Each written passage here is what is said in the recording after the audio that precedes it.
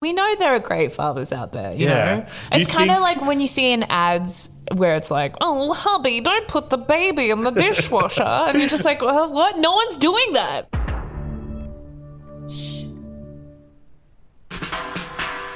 Hello, I'm Jen Fricker. Hello, I'm Alexi Toliopoulos. And this is the Big Film Buffet. A podcast for pop culture fans and people looking for what to watch recommendations. Today, it's our main course, and we're going to recommend you a Netflix film to pop on over the weekend. And of all the films to pop on over the weekend, we are talking about the Kevin Hart starring vehicle, Fatherhood.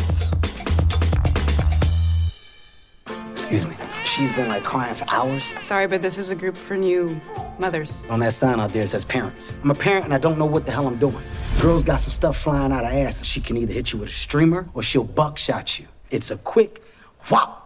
So this new movie, Fatherhood, stars Kevin Hart as a new father who seemingly has a perfect life with his perfect wife, but then one day things do take a turn for the rather quite sad, and his wife passes away after giving birth to their newborn daughter, and now Kevin Hart, as the father, must decide to raise his daughter by himself, despite his inner circle's doubts about whether he's actually up to the challenge. Yeah, it's based on the true story of the real-life Matthew Loughlin, who wrote a memoir called Two Kisses for Maddie, a memoir of loss and love, about losing his wife 27 hours after their child was born and dealing with the first year of raising his daughter alone.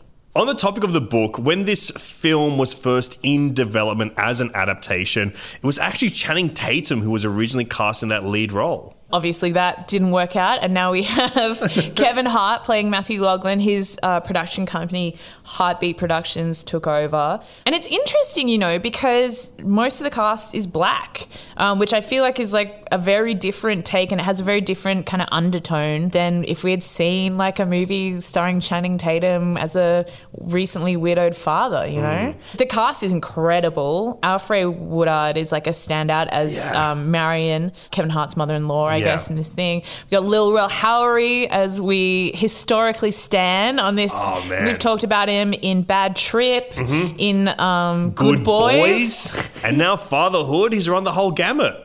Yeah. And then Anthony Carrigan's in it, who I love from Barry. The HBO series with Bill Hader. Love that show. Love him in it.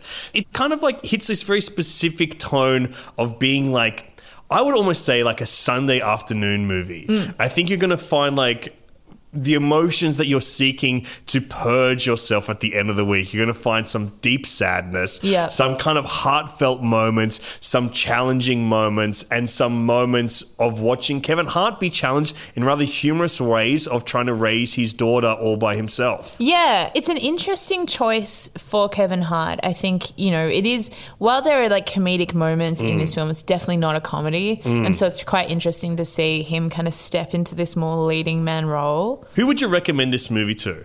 It definitely deals with some heavier type of things, but I think, honestly, I could see like a whole family sitting down and watching this on a Sunday afternoon, like you said. You know, there's elements of like what family is and chosen family, like you're bringing your friends in as part of your family, and grief, you know. I think that's something that isn't quite covered with so much heart, for want of a better term. Yes, Hart, and we are spelling it H-A-R-T.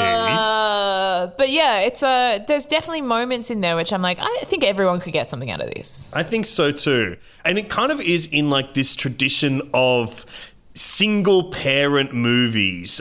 You know, I think of one of my favorite movies, Big Daddy, which is also on Netflix. I would give that as like a 1-2 recommendation. And another film on Netflix I really like is a John Singleton directed film starring Tyrese Gibson, who is a baby daddy, and it's called Baby Boy. It's a kind of great coming of later age movie, if you will, and almost like a follow-up to John Singleton's Boys in the Hood. Yeah, I mean, I guess all those movies are kind of about men coming of age through the crucible of parenthood. Absolutely, right? Yeah. And I think we should add on the idea of grief. I mean, not the same movie at all, but The Babadook. Wow, single parent grief-stricken movie. Yeah. Absolutely. Gender-reversed Babadook before all the spooky stuff happens.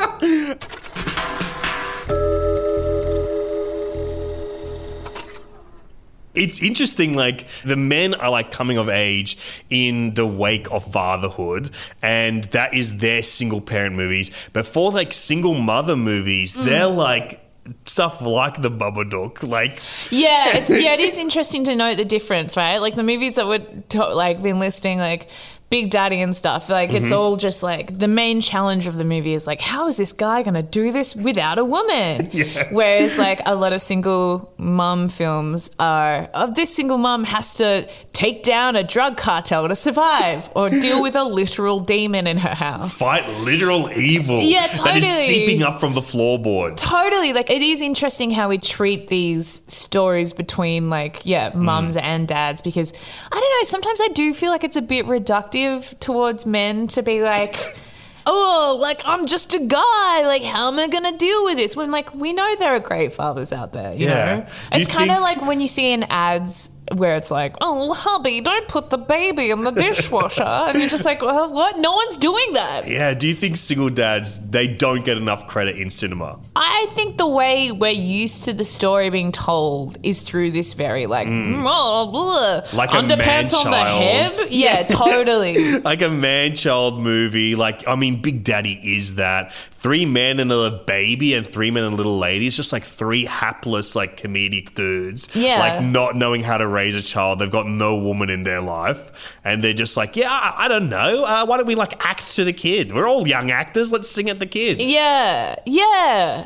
Whereas, like, you look at a movie like Erin Brockovich, where it's like, in order to protect her children, she has to become, like, part of the legal system and this huge class like action and that kind of thing. I don't know. It is interesting. I mean, how do you feel about it as like a man, like watching these movies? Well, I mean, I am not a father, so perhaps I would have a different... the only thing I'm the father of is my beautiful little podcasts.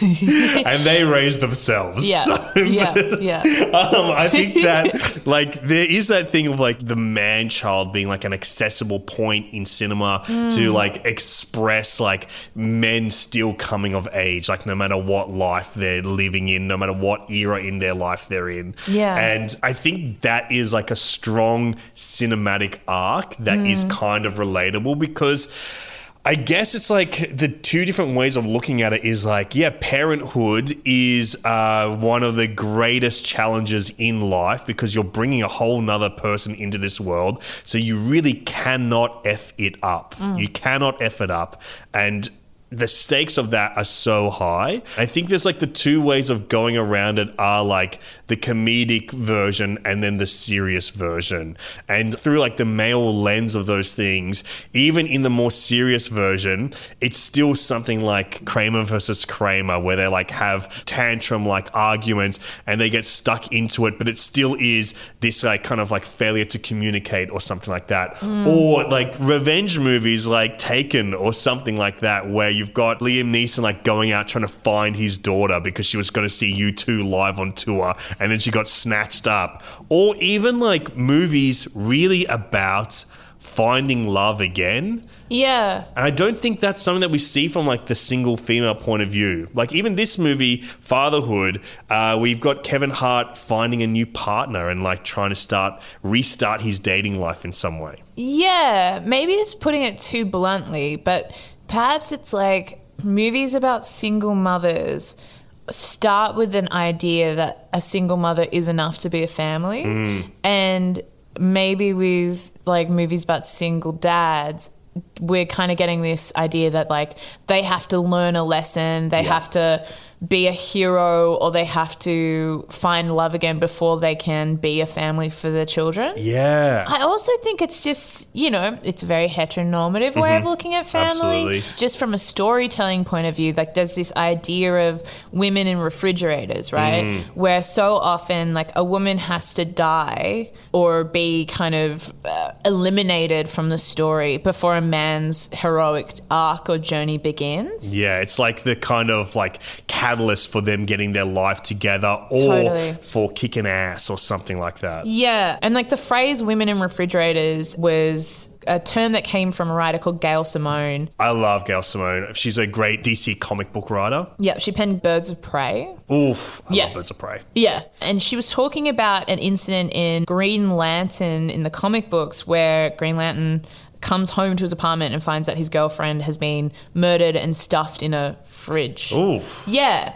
And then that's when he begins his hero's journey. And once you kind of know that concept, you start seeing it a lot in movies. Yeah. Obviously, fatherhood is based on a true story, so it's not exactly the same point. But I think it is interesting to notice that when you are engaging with films and culture in general, that it is quite often a trope that women have to die before a man learns a lesson. Yeah, it's kind of giving a character over to a plot point rather than any kind of their own agency. Yeah. And I think as well, it's like kind of used as a way to like present masculinity on screen as we're talking about it. Whereas like it is always about like kind of softening the man, like allowing them to like give into their emotions or something in these types of movies to allow them to feel these emotions, something like that. Yeah, like that something terrible has to happen before they can be connected with their emotions. And again, like I just find like maybe we're beyond that. Maybe we've moved beyond that as a culture. I hope so. I'm quite an emotional fella. You are. This is why we love you, Alexi. Wow. Because I wear my heart on my sleeve. Yeah, you do. You're a creamy little dreamboat.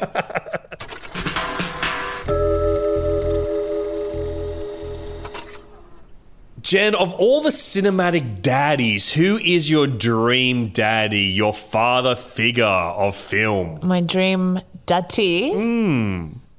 I can't say I haven't thought about this before because I have. And there's a very clear answer to me. Yeah. It's the dad in Call Me By Your Name. Whoa, Michael Stuhlbarg father. Yes. First of all, what is going on with that family where they're all just like, oh, let's read in French and German and we'll holiday in Italy. I mean, no spoilers on the film, but there is a beautiful monologue. It's from the original source material of the book Call Me By Your Name. And it's basically a father reflecting on his life and his own experiences of love. And it is so moving and breathtaking and warm. I'm honestly tearing up just thinking about it. It's such a beautiful cinematic moment. Call Me By Your Name on Netflix right now. Yeah, onions are being chopped in this room currently. I'm like tearing up. Yeah.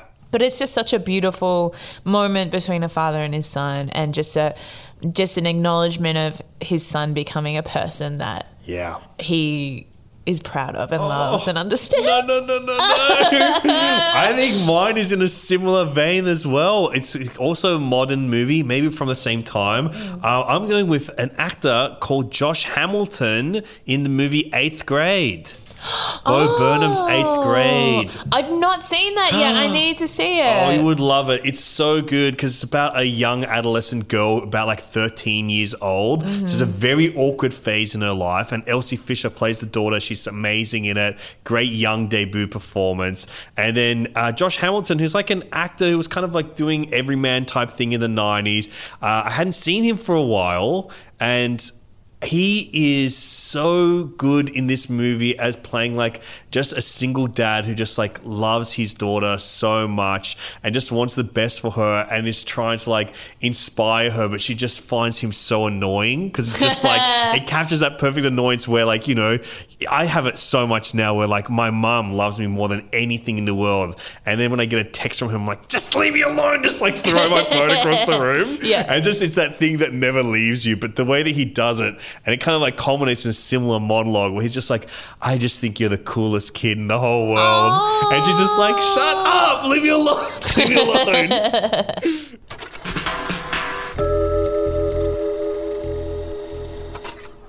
One of the things I loved most about this movie is I think it has a truly tremendous supporting cast. You've got Frankie Faison, who we know is playing Barney in Silence of the Lambs and some other great classic movies like Do the Right Thing. He's a real character that pops up in those. He plays the father-in-law of Kevin Hart. And alongside him is one of my all-time favorite actors, great character actress Alfre Woodard, who is in First Contact, the Star Trek movie, and is also in Luke Cage playing Mariah. Like, you know, we were talking about how this movie is just like a sweet Sunday afternoon type movie. I anticipated that. But what I did not anticipate from this movie is to see truly an all-timer performance from Alfre Woodard. We absolutely have to like call out how good this performance is, because yes, this is a Kevin Hart star vehicle, but the ensemble casting is so good, and the scene where she's talking about what her daughter was like. I actually did well up watching this scene. It really moved me because you're just seeing an absolute master at work. Like, she's a master actor. She's been Oscar nominated, but I really think that this is like an extension of a lot of the work that she's done before. But the way that she kind of like communicates to her granddaughter. Her granddaughter's never met her own mother. She's in her mother's childhood bedroom, and she asks Alfre Woodard, like, what was my mom like? And the way Alfre Woodard like plays this scene is just phenomenal acting, because she's performing to the character in the film where she is trying to hold back tears. So she's almost creating like this like nice kind of sweet monologue up on the spot to kind of not break in front of her granddaughter. And it's played just, I cannot overstate how perfectly this moment is played. That's it, right? It's something so craftful about someone watching an actor embody someone who was trying to be strong. Yeah. You know what I mean? Like, the actory instinct, like the big emotional moment would to be like break down in a puddle and scream and cry. But the craft of like showing that you feel that but without doing it is like, she nails it, and it's like such a gut punch. Like, it's so beautiful, and it's not even obvious. Like, it's not like she comes quivering close to breaking or something. It's in her eyes, and just like the pacing of her speech, and she is just phenomenal. There's a movie called Crooklyn, directed by Spike Lee, that's like a memoir film about his childhood, and she plays the mother in that film alongside Delroy Lindo, and I really feel like her coming into the grandmother role in this film is an evolution of the work that she was doing there. And to me, that is one of my favorite performances of all time. Her in Crooklyn is just phenomenal work. And I never really thought that I'd get a taste of that very specific thing from her again. And then it just kind of pops up, completely surprises me in this movie. This is kind of why I want to recommend this film this week, because if you love seeing good acting, if you love seeing like great performances from actresses that maybe do not get heralded as much as an all-timer, this really is something to find. Yeah. This is a bit of a discovery here in this film. And it'll be one of those ones where like you'll see her in something else and you'll be like, oh, yeah. Like, this is the performance that will make you see her in everything. Absolutely. Here's another little one. She's Surabi in The New Lion King. Oh. There you go. Love you, Alfre. Not live action, but action? Yes, I call it lie action. Why is that? Because it's not actually live action, but it may as well be. They're just lying to you about it. I call it lion action. Okay. This movie also is marking this point, I think, for Kevin Hart, where he is moving beyond that comedic persona that we might know him from, you know, like Jumanji and those kinds of like comedies, Night School. Yeah. Where he's moving beyond that comedic persona, that stand-up persona that he spent so long crafting, and now we're seeing him transition to that like serious actor moment. Yeah. And, you know, we talk about The Sandman a lot on this podcast, but it is a well-trodden path. Adam Sandler moving from his like obvious like canon of comedic movies. Yeah, like broad comedies like Billy Madison, Happy Gilmore. Big Daddy is like almost a transitional movie for him. Yeah. You start seeing the heart again. Also, I think like when he gets more dramatic with stuff like Reign Over Me, where he is playing like a grieving father and widower, it's like a bit of a tradition, right? Where like the big comedic actor of that era transitions from comedic work to more serious dramatic fare. I mean, like Robin Williams is someone that was the most like truly wild type comedian, known for a really wild and kind of erratic comedic persona, then like moving to sweet dramatic stuff like Good Will Hunting and winning an Oscar for it. Patch Adams. Oh, Patch.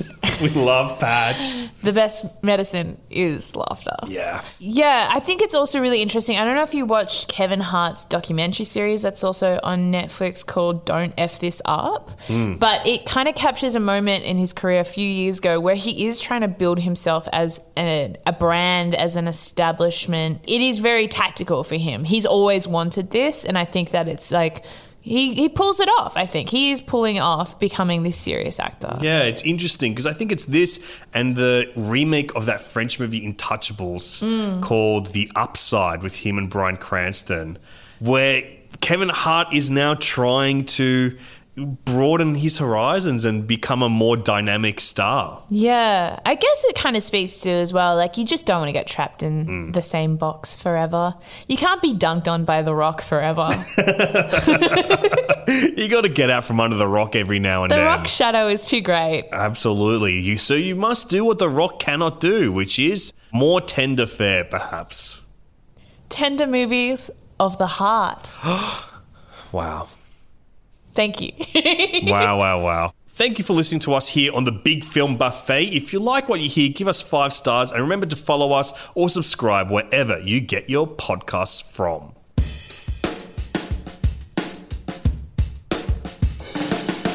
This episode was hosted by Alexi Toliopoulos and me, Jen Fricker. Produced by Michael Sonner and Anu Hasbold. Edited by Jeffrey O'Connor. And executive produced by Tony Broderick and Melanie Marnie.